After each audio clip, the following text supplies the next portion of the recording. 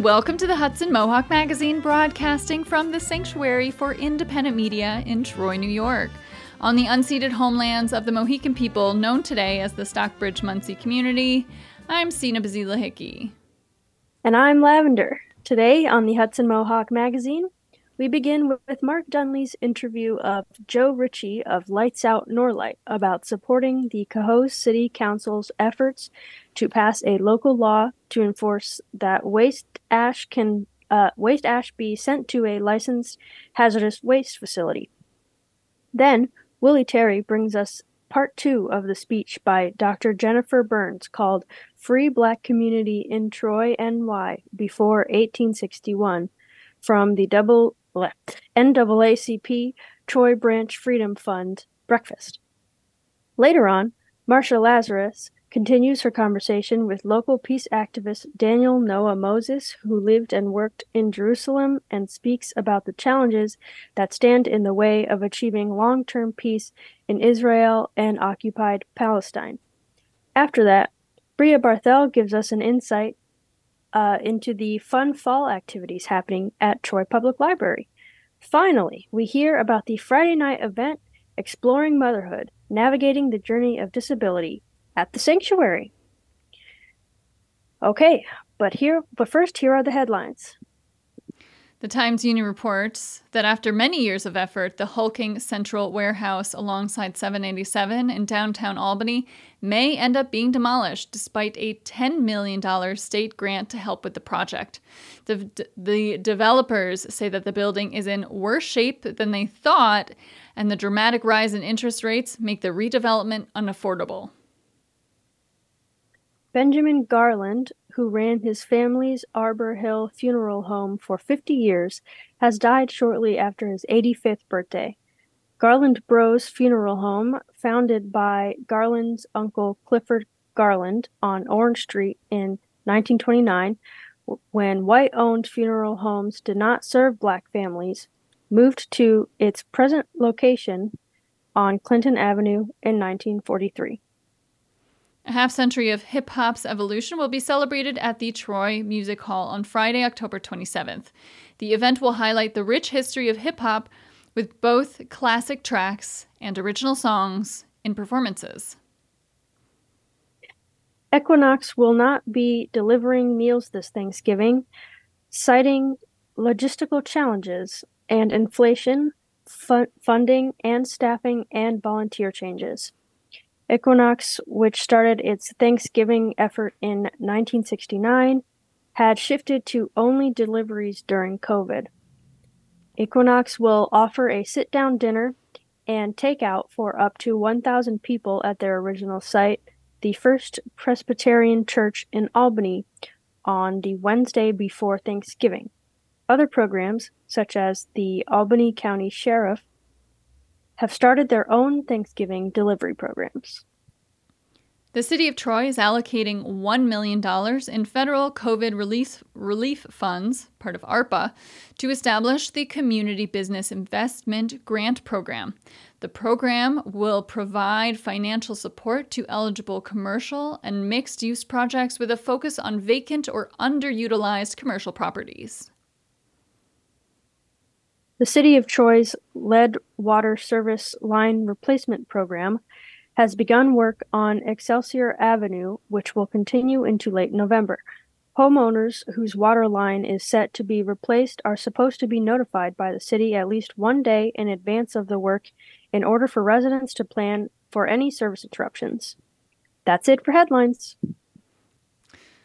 Current federal and state law requires toxic incinerator ash to be sent to commercial hazardous waste landfills.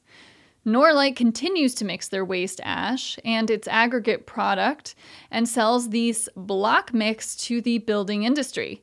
Joe Ritchie, a member of Lights Out Norlight, which supports the Cohoes City Council's effort to pass a local law to enforce that waste ash be sent to a licensed hazardous waste facility, discusses the proposed legislation with Mark Dunley. We're talking with Joe Ritchie, a longtime resident of Cohoes, most of his life actually in the Saratoga site housing complex across the railroad tracks from the Norlite Hazardous Waste Incinerator and leader of the local Lights Out Norlite group that's been fighting to both clean up the facility and to get it shut down. But Joe, I understand, even though I know Lights Out Norlite has gotten involved and joined in the lawsuit that the New York State DEC and the Attorney General have filed against Norlite as a public nuisance, particularly for its dust emissions. You are now involved in trying to get the city council to pass a law to try to change how they're dealing with the toxic ash from the facility? Yes, that's right. We're trying to get the city of Cohoes to enact a law that would prevent Norlite from mixing in their hazardous waste ash, which is their waste material from their hazardous waste incineration. And it can include things like mercury and different heavy metals and silica dust. We're trying to get the city to prevent Norlite from mixing this product into their product because of its toxicity. And already the EPA has ruled that this exemption, named the Bevel Amendment, can no longer apply. However, the DEC has really slowed down this process in recent years and is looking to let them have it as long as they want to. Recently, they've taken some proactive measures, which we always welcome, to stop Norlite from using this exemption. However, they've given Norlite the chance and opportunity to state their case at a public forum in the coming month or so at the Cohoes Senior Center. So we're really encouraging the city of Cohoes to take the first step and saying, no, Norlite, you can no longer do this practice, just like they did a few years ago with the PFAS bill, which has had now national implications with PFAS incineration policy. Now, you mentioned it was the so-called Bevel Amendment, which was a federal exemption to allow particularly coal plants, but also mining operations like with aggregate, which Norlite does, but under it, not to have to treat the toxic ash as a waste product that goes to a commercial hazardous waste landfill, but instead they're able to sell it with their aggregate product. What does Norlite say about, since this exemption has ended and they've been notified by DEC and EPA that they're no longer qualified for, why are they still not treating the ash as a hazardous waste as they're legally required to do so? Yes, because they make a lot of money using this product in the product that they sell, their aggregate. And if they would have to ship it away, they would have to pay enormous fees because they would start shipping this away and no longer using it in their product and making a profit off of it. And we think that this is actually a big part of their profit margins. And if you look at a Google Earth image of the facility on the south side of the plant, you could see very large piles of this stuff in open air. This is the hazardous dust that we're talking about here. Ash, I should say, and it's wide up in the open. And they kind of use this to create their final product, the aggregate that they sell to places nationwide and potentially worldwide. So we're really trying to stop the main ingredient in their aggregate product, which sometimes this toxic ash accounts for 88% or more of the actual aggregate product. So, sometimes Norlite bills their aggregate product as good garden filler. Well, I don't think I'd want hazardous ash in my tomatoes. So we're really just trying to get the city to act on this, Mayor Keeler to take lead with the council to prevent Norlite from doing this, because we think this ash product is Norlite's bread and butter, and it simply can no longer exist. Now, I understand that this draft law is actually based on a law that was introduced at the state legislature a number of years ago, particularly by Assemblymember John McDonald and then Senator Breslin, who, due to reapportionment, no longer represent Cohoes, so was not one to introduce the bill. There's a meeting, city council, common council on the 24th of October, Tuesday. Is there going to be a public hearing? Where is the bill at this point in the process? I understand a lot of the present common council members are not going to be there after the next election. So how does that impact upon the need to move on this quickly? Yes, so you bring up a good point. It makes it a very urgent issue. Fortunately, the council does not change until January, but the next council that could potentially enter would not be really a friendly Lights Out Norlight council. This coming meeting is the council's meeting which they actually vote on legislation.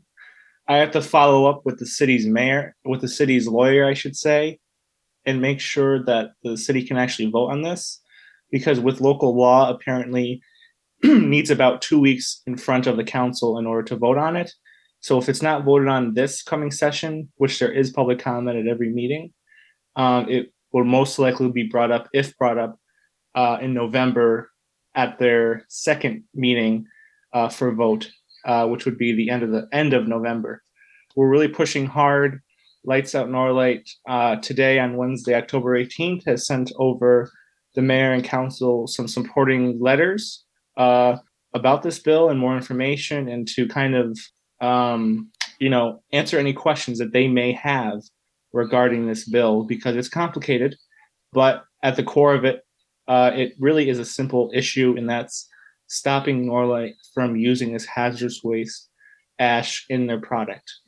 I'm going to do a two-part question. We got about 3 minutes left. So one, has Mayor Killer, expressed any opinion about whether or not he supports this law? And can you also give us a quick update on what's going on with the Saratoga Sites Public Housing Project, which I understand the city has now moved all the tenants out? Is the city buying that? Is that being raised? What's happening with that? Yes, so the city of Cohoes is going to be purchasing Saratoga Sites and thus responsible for the demolition of Saratoga Sites. It has to be officially brought to the council by the Cohoes Housing Authority, which I imagine will be happening within the next month or so. And then the city would like to, from my understanding, pursue various state and federal grants to help pay for the estimated $600,000 it will cost to actually demolish Saratoga Sites.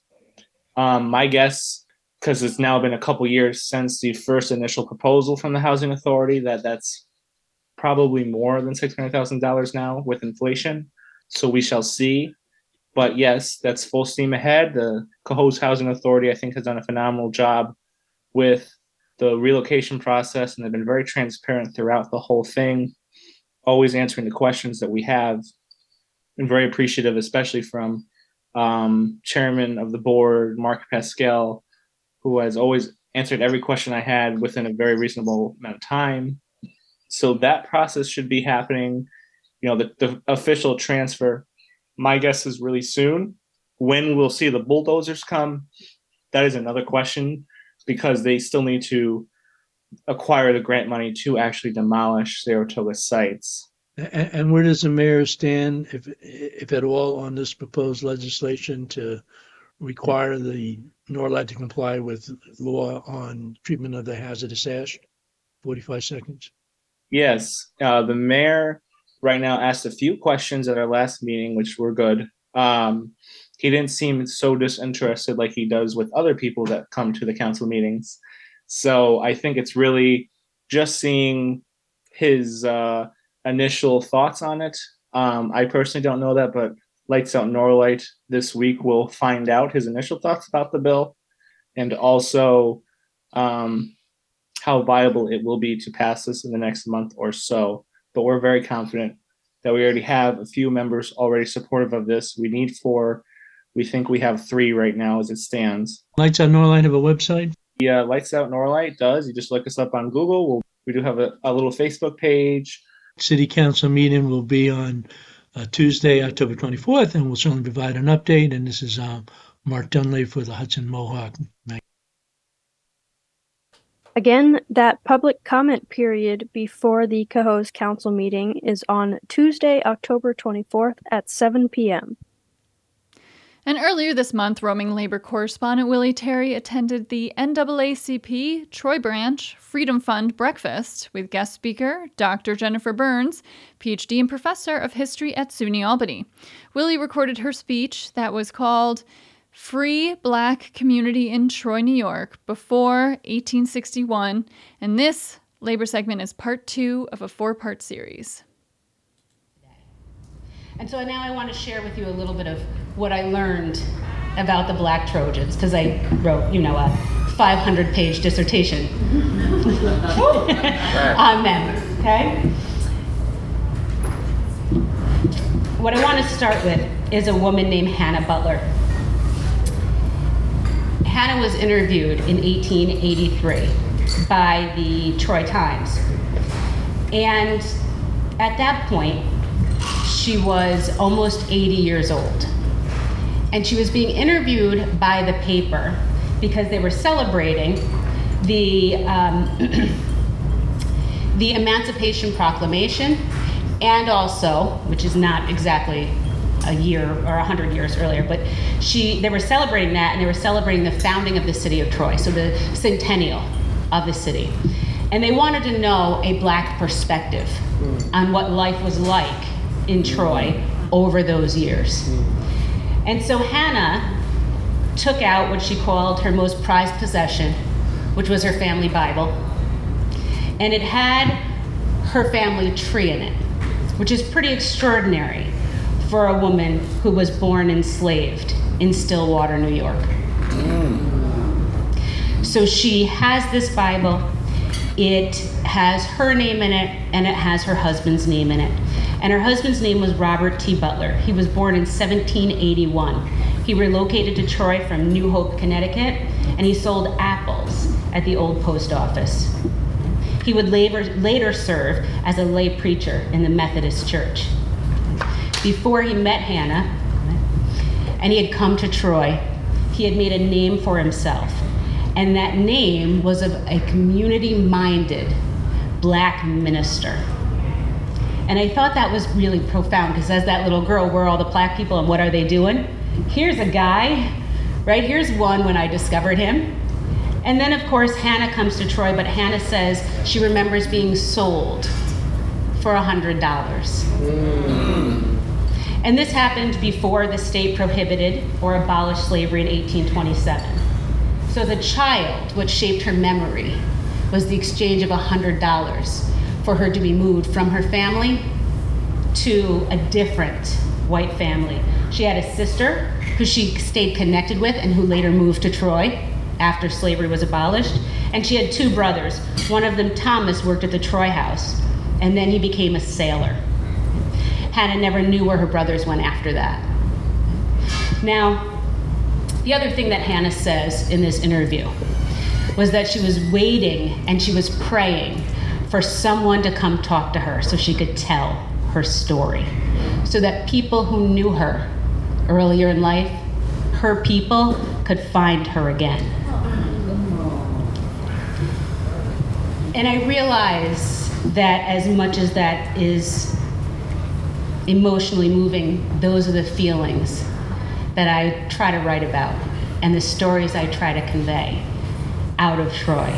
Because people like Hannah ended up becoming the Black leadership in this city before slavery was abolished. Hannah's husband, like I said, was a lay minister in the Methodist Church. When the 2 of them first arrived in Troy, there was about 200 enslaved people. It quickly rose to almost 600 enslaved people. Troy and Rensselaer County was one of the slowest counties in New York State to emancipate Black people. Okay. It's a long legacy there. After emancipation by the state legislation happened in 1827, really within a year, African Americans in Troy began to build the foundation of the community by claiming, naming, showing that they could control Black spaces. And I say that in a way where I wanted to see black space in ink, right on paper in ink, in my books when I grew up. And to know that in the 1830s, there were people here doing that made me proud. So going back to the theme today, empower me, that empowered me to know that when I walked down those streets, there were people who had walked them before me, who had done extraordinary things, who looked like me, against bigger odds that I was facing in my life. These first Black Trojans will establish churches. One of the first was the AME Church. I know many of us think the Liberty Street Presbyterian Church, right? But that came almost a decade later, the AME first, right? After the AME Church, the next thing that Black Trojans established was a schoolhouse. And so I bring this up now in this order of the most vital core traditions of the Black community. Church, education, right from the start, right? And so they have a Methodist church, an AME church. Then they establish the schoolhouse. And the men in charge of the schoolhouse are a man named William Rich, and some of you know this other man too, Alexander Thuey. Alexander Thuey and his brother had come from Nassau, Bahamas, to Troy in the 1820s. They were free Black men, and they chose Troy as their home. Alexander Thuey became a carpenter, and he fell in love with a free Black woman who was living here before emancipation happened, and her name was Phoebe Van Rensselaer. Yeah. There you go.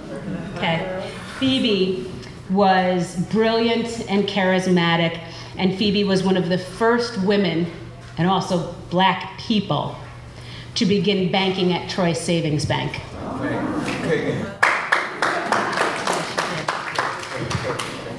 Phoebe then uses this financial savvy to guide other African American women and men, and to help them prepare their financial independence with their organizations that they were going to create. And she did this by using the interest percentages over different time periods so that they were doubling their money or increasing their cents, right? This was powerful to think of a free Black woman before slavery even was abolished, going to the bank, using the bank, and then teaching the rest of the Black community and guiding the organizations and how to be financially independent and economically mobile. So Phoebe will ultimately marry Alexander, right? Alexander and William Rich will be in charge of the Negro schoolhouse, so they will be the caretakers of it, right? The Negro schoolhouse will ultimately become Liberty Street Presbyterian Church. And the men and women here in Troy, like Phoebe and Alexander and William Rich and another man named Samuel Baltimore, who will be Peter Baltimore's father, Garnett Douglas Baltimore's grandfather, will begin to use the schoolhouse as the Presbyterian church, and they will request a bright young scholar to come to Troy. And his name is Henry Highland Garnett. Yeah. So there were Black people here before Garnett. He didn't bring them all. Right? He didn't bring them all. During the 1830s, Black Trojans were really active. They created 3 women's organizations. They were through the churches, Liberty Street Presbyterian Church and the AME Church. They also created a youth organization called the Yates Juvenile Anti-Slavery Society. That was named in honor of a man named Daniel Yates, who prepared the legal treatise for Black male equal suffrage. Okay? This is so important because we think even today about voting and the challenges people of color have voting in the city of Troy. That in 1836, Black men met with William Yates and they laid out their arguments for birthright citizenship and equal voting rights. that became the backbone of the black male suffrage movement before the 15th Amendment was ratified in the Constitution. That happened here in Troy, right? That's powerful. And it was powerful to me to know that some of the first minds to discuss birthright citizenship and equal voting were here.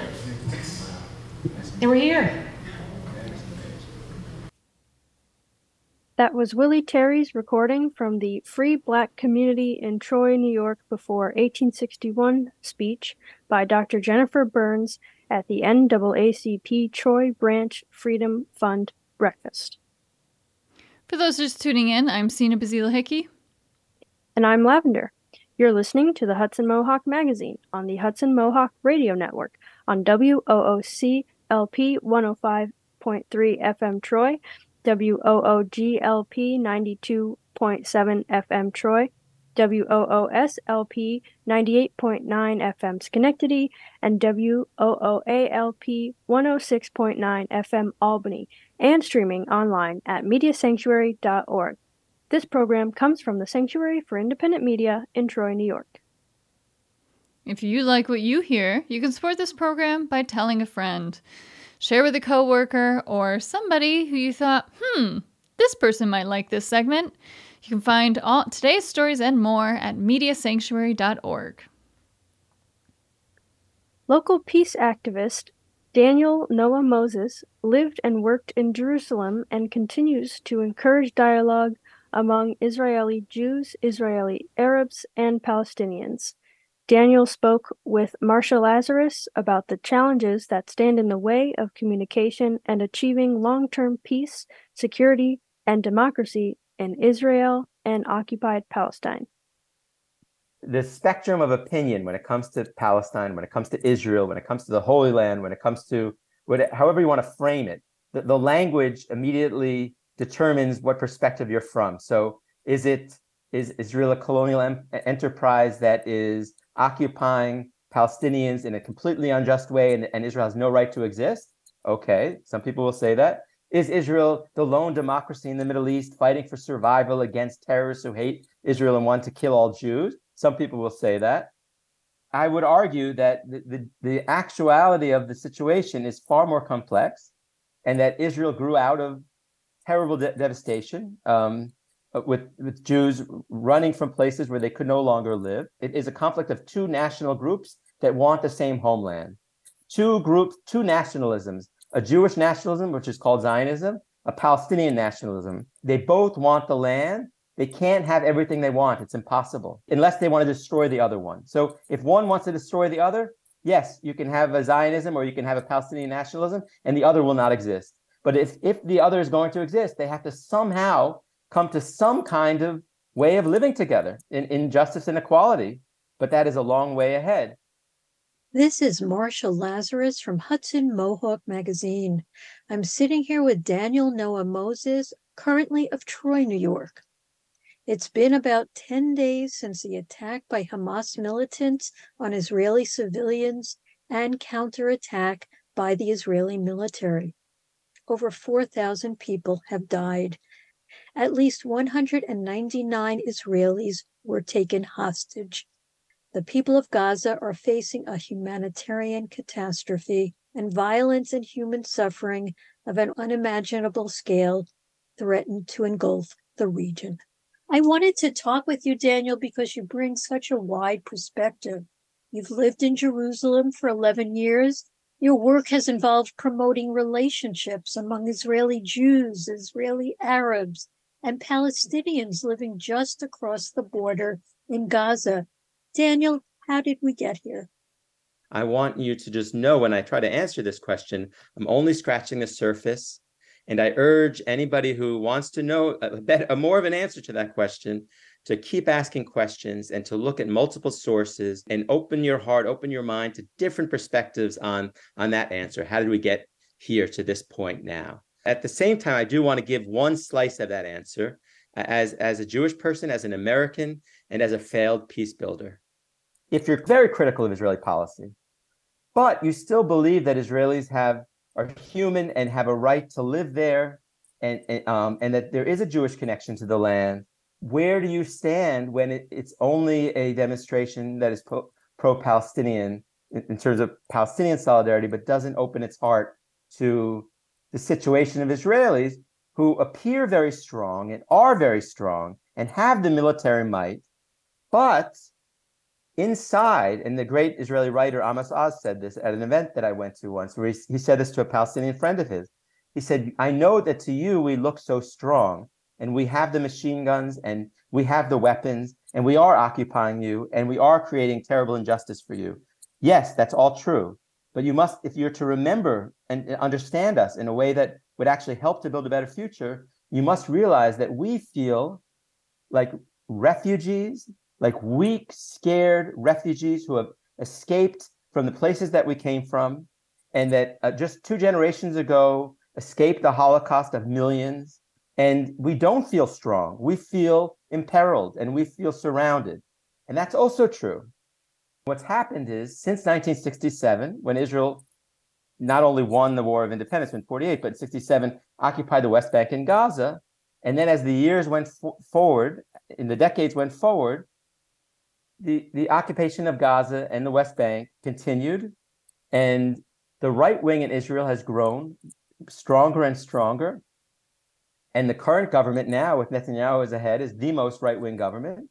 And Netanyahu, since he has been prime minister, there's been no negotiation with Palestinians, no outreach, no real recognition. It's clear. And in his coalition are very narrow-minded, rabidly nationalistic people. The fact that they have come to power, this very right-wing coalition, does that reflect the majority of Israeli viewpoints?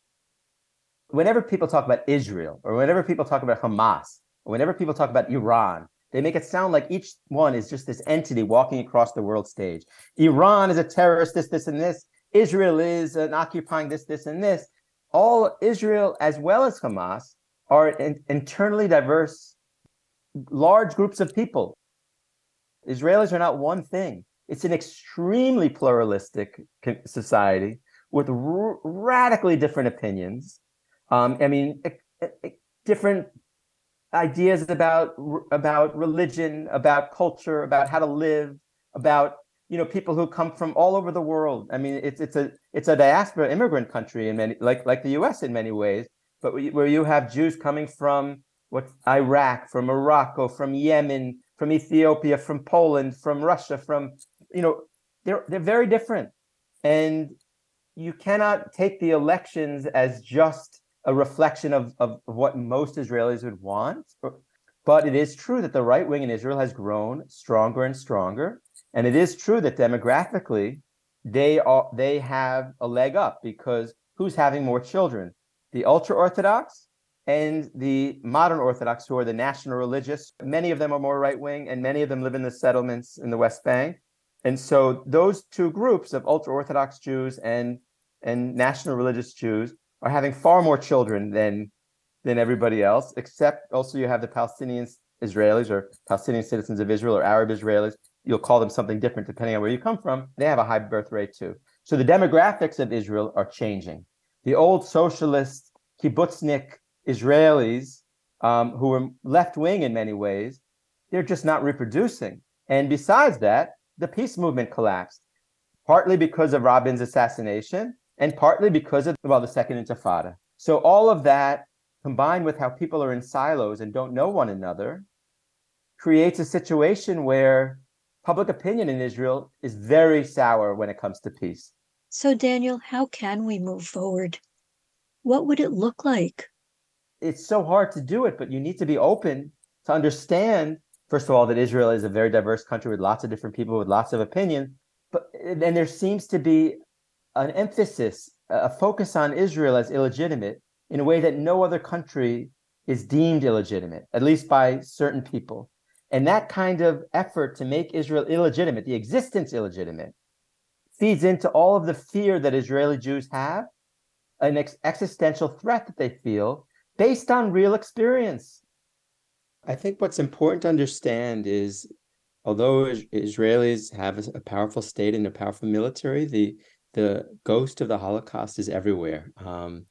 There are so many Holocaust survivors and children and grandchildren of Holocaust survivors, and it's pervading fear. So that they have, and I can relate very much to that because on my father's side of the family, most of the people there, most of them were killed in Europe, and the few that escaped moved to Israel. My father has one first cousin who moved to Israel, and one uncle. Everybody else was killed. So I really understand the fear that the Israelis have, that continues on for other reasons that we know, being surrounded by enemies and all of that. And so if people want to support Palestinians, look for a way to open doors. So fight for justice, be in solidarity with Palestinians or with Israelis, whoever you're in solidarity with, but open your heart to the suffering of the others and to the perspectives of the others. And so it's up to us to have a luxury of distance to do what we can right now to lower the flame, to stop the continued suffering and violence as much as we can. I went yesterday to Albany, and there were all these demonstrators, and it was so filled with yelling about things that I can't march with because it then excludes the Israelis in any future. We might still disagree radically about the conflict, but if we want to stop the violence and if we want to humanize the other, when the people in the fire can't do that as well, we need to listen to those whom we might disagree with on a lot of details. But if we believe in the equal dignity and humanity of all people, if we believe that people have rights, no matter who they are, there is such thing as human rights, let's try to create demonstrations that can be bigger because they can be inclusive. And they include people who love Palestine, who love Palestinians and are very angry about Israel and don't have a connection to Israel, and people who love Israel and feel very connected to Israel, but also don't want this violence on Palestinians and want Palestinians to live a good life. How do we enlarge the tent of the demonstrations or of the movement or of what we asked our Congress people? That, I think, is a big challenge. Israeli society and Israeli society in general is very complex and has a lot of beautiful things about it, as does Palestinian society. And the two are very connected in lots of ways. Another friend I have, he says, look, I wear a necklace on my neck of the full map, but that's my dream. The reality is we have to live together. So my small hope, this is a man named Mohammed Ajani, my small hope is that we can live together. So to live my small hope, we have to give up my big dream. And I want to do that because that's the way to live together. And that's the way to create a more just, more humane, more peaceful future. If we could create that kind of sense of shared humanity, it would make a big difference. That was the second part of Marsha Lazarus's interview with Daniel Noah Moses. And you can find the first part on our website, as well as other stories around peace and Israel and Palestine on our website, mediasanctuary.org. And Daniel recently started an initiative with friends called The Fig Tree Alliance, working with educators, artists, and community leaders along lines of conflict. More information is at figtreealliance.org. Next, we hear about lots of Halloween and fall fun happenings at the Troy Public Library, starting with the first annual Fall Fest on October 21st, noon to 4.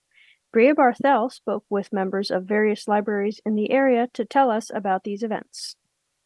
This is Bria Barthel for Hudson Mohawk Magazine, compiling information about a number of activities going on at Troy Public Library. We're going to start with Ian Hauk, head of Adult Services and Reference Services, because they have a fall festival coming up. Ian, what's going on? So on Saturday, the 21st, from 12 to 4, we are having our first Fall Festival here at the Troy Public Library. We have a lot of events that will be happening that day. We are going to have scarecrow making, face painting, pumpkin painting, some tarot reading. The Ironworks food truck is going to be coming to help us with a fundraiser. What is the Ironworks food truck? It's a local group we worked with, and we're having a fundraiser, so you can come and get a half chicken, baked potato, and coleslaw. from them. And the Friends of the Troy Public Library, with that, will also be having a bake sale to go along with that to fundraise for the library, as well as a special book sale that's going to focus on mysteries and thrillers and other Halloween-y type books. They will be for sale at the library too. I think I have to alert all my friends to this because we all love mystery books. Okay, and you mentioned scarecrow making. Do I have to bring anything? Do you supply everything? Everything at the Fall Fest will be provided for everyone that wants to come. So we encourage everyone to please stop by and enjoy some fall activities with us. And in another piece, we talked about zombie apocalypses. Can you decorate a scarecrow to look like a zombie? I would certainly hope so, and I will be looking out for one, actually, when you come. So I'm going to be on the lookout for one. And then you said this is the first fall festival? It is the first one we are doing, yes. So we're really looking forward to it, and we've put a lot of energy into it. Okay, and anything else that you want our listeners to know about it? So again, it is from 12 to 4 on Saturday the 21st. And then at the tail end of the event, in our art gallery, we will be having live music. So we will be having live music here in the library as well. And the library, this is the main branch at 102nd Street in Troy, New York. If you want more information, you can go to thetroylibrary.org. Ian, thanks a lot. Thank you. Now to tell us about some other events at Troy Public Library is Lori Dreyer, branch manager of the Lansingburg branch. And you wanted to add something to Ian's description of the first annual, as you described it, Fall Festival. Oh, absolutely. Yeah, just one quick thing. We wanted to let everybody know that you can pre-order your chicken dinner from Ironworks Barbecue on our website. If you go to our website, you will find the link and you can put that order in ahead of time. You might want to do that too because they may sell out. Okay, and then you have a couple other activities to mention. I do, yeah. Some exciting stuff is going on. And all of it, of course, is listed on our calendar, our library events calendar, which can be found on our website. The first one I wanted to mention, though, is that we are discussing Payback's a Witch by Lana Harper on November 1st at 6:30 p.m., That's with our Happily Ever After book club, one of our many book clubs. And that group is going to meet at the main library. We're also talking... So Payback's a Witch is a happily ever after story. It is a witchy romance, Bria. Yes. And you and I have discussed this before. This is a whole genre. So come and explore this genre with our Happily Ever After book club. Absolutely. They meet every month. So our contemporary fiction book club, which meets at the Lansingburg branch, is going to be discussing City of Girls by Elizabeth Gilbert on Wednesday, October 25th at 2 p.m. So that's our only afternoon book club. That is a fantastic book if you want to come in and talk about it, even if you read it years ago, because I know it came out a while ago. It's a really popular book, and it's really wonderfully written. So, and then the last thing I wanted to mention was we are making autumn wreaths at the Lansingburg Branch Library. Yes, yeah. On Tuesday, October 24th at 5 p.m., all the supplies are being provided. We are very lucky. We got a grant, and so all of the supplies are being provided, and we'll be making wreaths together. I'll be leading that, so I'm looking forward to it. We do ask that you register so that we can make sure that we have enough supplies. And again, you can do that on our website. Thanks a lot, Lori. Thank you, Brea.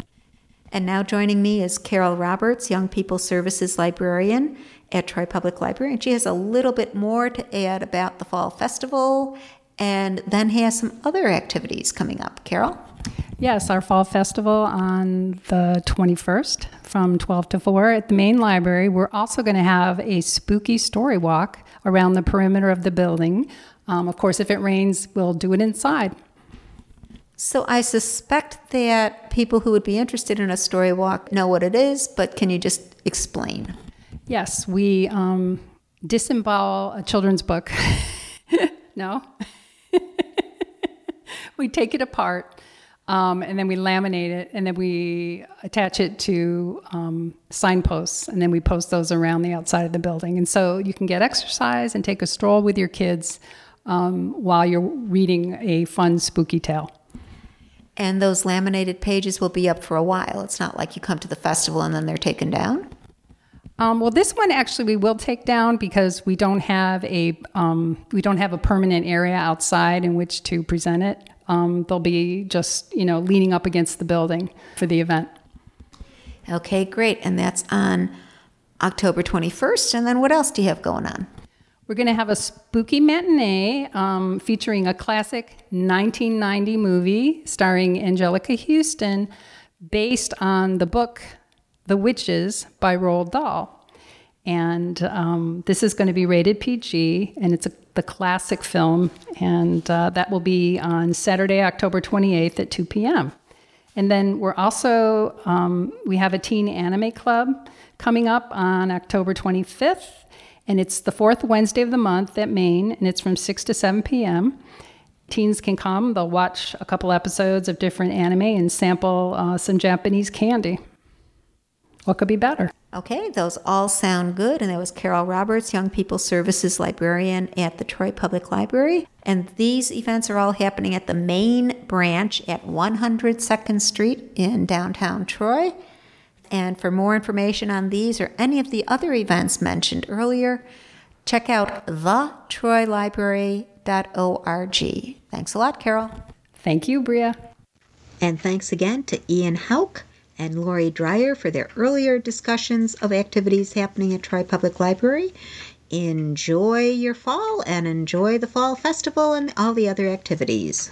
This is Bria Barthel for Hudson Mohawk Magazine. Another great library update from Bria Barthel and some really good Halloween puns right there. As mentioned, more information is at their website.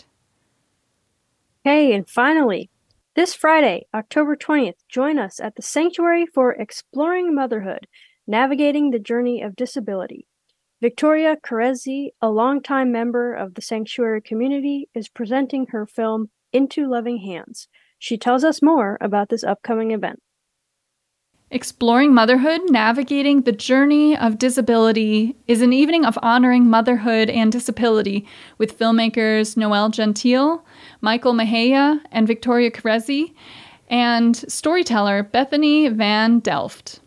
The short film Between Us and feature documentary film Into Loving Hands will be screened, followed by a panel discussion about motherhood, choice, giving birth, and advocating for a child with disabilities and medical complexities in a society that was not built with them in mind. This evening takes place on Friday, October 20th at 7 p.m., and I'm now joined by the director of Into Loving Hands, Victoria Carezzi, and the midwife who's at the center of the documentary, Michelle Doyle. Welcome to Hudson Mohawk Magazine. Thank you for having me. Victoria, could you begin by giving us a better understanding of what one might expect at Friday's event? Yes. So Friday's event is a bit more involved than just a film screening because the films that are going to be screened are going to be followed by a panel discussion with healthcare providers, midwives, parents, and educators of people with disabilities. And especially exciting for the panel is that there is going to be a young woman who has Down syndrome who's going to personally talk about her experience growing up and living her life. And I'm really excited to have Greta on the panel also. There are two films that are going to be screened. There's a short film by Noelle Gentile, and it's in a time capsule of her experience discovering that her daughter Isla had a genetic disorder and epilepsy. And then my film, Into Loving Hands, is an hour-long documentary that follows Michelle Doyle and one of her clients as they struggle with a difficult prenatal diagnosis and the journey that follows from there, culminating into a home birth. So the film Into Loving Hands exists because you, Victoria, was under the care of Michelle Doyle as a midwife, and you decided to film the process as a way of giving back, and this story came about through that. Michelle, as a midwife, part of the care is providing information and choice, providing that guidance to families who are expanding their families. Could you talk about that kind of work and how do you inform a parent? I try very hard to listen with my ears, my eyes, my whole body to what somebody's presenting to me as who they are, so that I have that to inform myself with as I'm sharing information about the general standard of care for, say, prenatal testing, or the standard of care for doing certain kinds of blood tests or ultrasounds, so that we've developed a relationship. And building relationships is crucial to midwifery. You never know when you're moving forward with any kind of medical care or midwifery care, what you're going to uncover. So it could be that you're going to uncover that somebody has some previous trauma that they weren't aware of, or it could be you're going to uncover that somebody's blood pressure is extremely high today when it was normal a couple days ago, or it could be that you're going to uncover that a baby has a multitude of anomalies and isn't expected to live past the time they're out of their mother's womb. Having that relationship where I've listened to somebody helps us be in relationship, so that when I'm giving information, it's not just words, but that they can hopefully hear in a way that they can absorb and then ask me the questions they need to ask, so we can get to the answer that they need for themselves. So how was the journey with this film when the unexpected happened, and how did you continue to inform and guide the family? I just chose Rebecca because she's gorgeous. She looks good on camera. She previously had a baby. It should have been a cinch of a pregnancy. So we'd chosen Rebecca and started filming when all of this unfolded, that we didn't hear his heartbeat one time in a prenatal visit. And then the 20-week ultrasound was dire. And then the maternal was bad, really bad. And then the next ultrasound was even worse. And then the amniocentesis showed, Down syndrome. Okay, Down syndrome, but we still had brain anomalies and heart anomalies that were huge. So it all unfolded in the course of making what was supposed to be a 3-minute film. So obviously it could no longer be a 3-minute little film. Originally, the film was supposed to be a short portrait film about Michelle and home birth and what a home birth midwife does. And as Michelle said, she chose Rebecca as the family that I would be following. I went to 1 or 2 appointments and filmed Rebecca, just regular prenatal midwife appointment. And she was all excited to find out if she was going to have a boy or a girl. And I get a call after that second appointment that I filmed from Michelle saying, so you know, the ultrasound looks really bad. Like, we're just going to have to halt and pause this video. And then Michelle reached out to Rebecca. Rebecca said, no, I don't want her to stop filming. I want this to be a tribute to my unborn baby who didn't have a name at that point. Really what Rebecca wanted was a tribute to her baby, thinking that he wasn't going to make it. So the event on Friday is a large part of this as a purpose to inform people who may not even know that this is going to be part of their world or are looking for resources because it is a part of their world. What is the objective of this Friday's event? The objective of this Friday's event is to bring people together who are caring for people with complex prenatal diagnosis, parents, caregivers, support people, friends, family, to come together and just really figure out ways to, raise awareness about this and have families and, mothers and parents feel not so alone. And to let people find within themselves their inner knowledge, and to at least start, even if they haven't been presented in their life with a challenge like the parents in the films and the discussion have been, things are going to happen in your life coming up. And how do you find a sense that you are the nexus of power? The decision for yourself and your child legally and emotionally comes from you. And it's really easy to let it be given away or taken away by the powers that be, such as medical providers. But, claiming your power, I think, is really important for all of us, but especially for parents. Well, we're really excited to be seeing this film. So in addition to Into Loving Hands, Between Us, the short film, will also be shown. Can you tell us a little bit about that film? So that film was made by Noelle when I had first met her, actually. So it was about 8 years ago. She made the film as she was trying to figure out, what was going on with her daughter, Isla.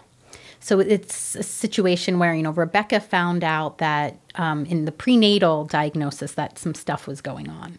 Noelle was opposite of that. So her film is really trying to kind of pick up the pieces and try to figure out all of the complex emotions and information that go into having a child with genetic diagnoses. They actually don't know exactly what her diagnosis is yet. She does have epilepsy as well. So there's a lot of the processing in her film about what it feels like when your child has repeated emergencies, health emergencies.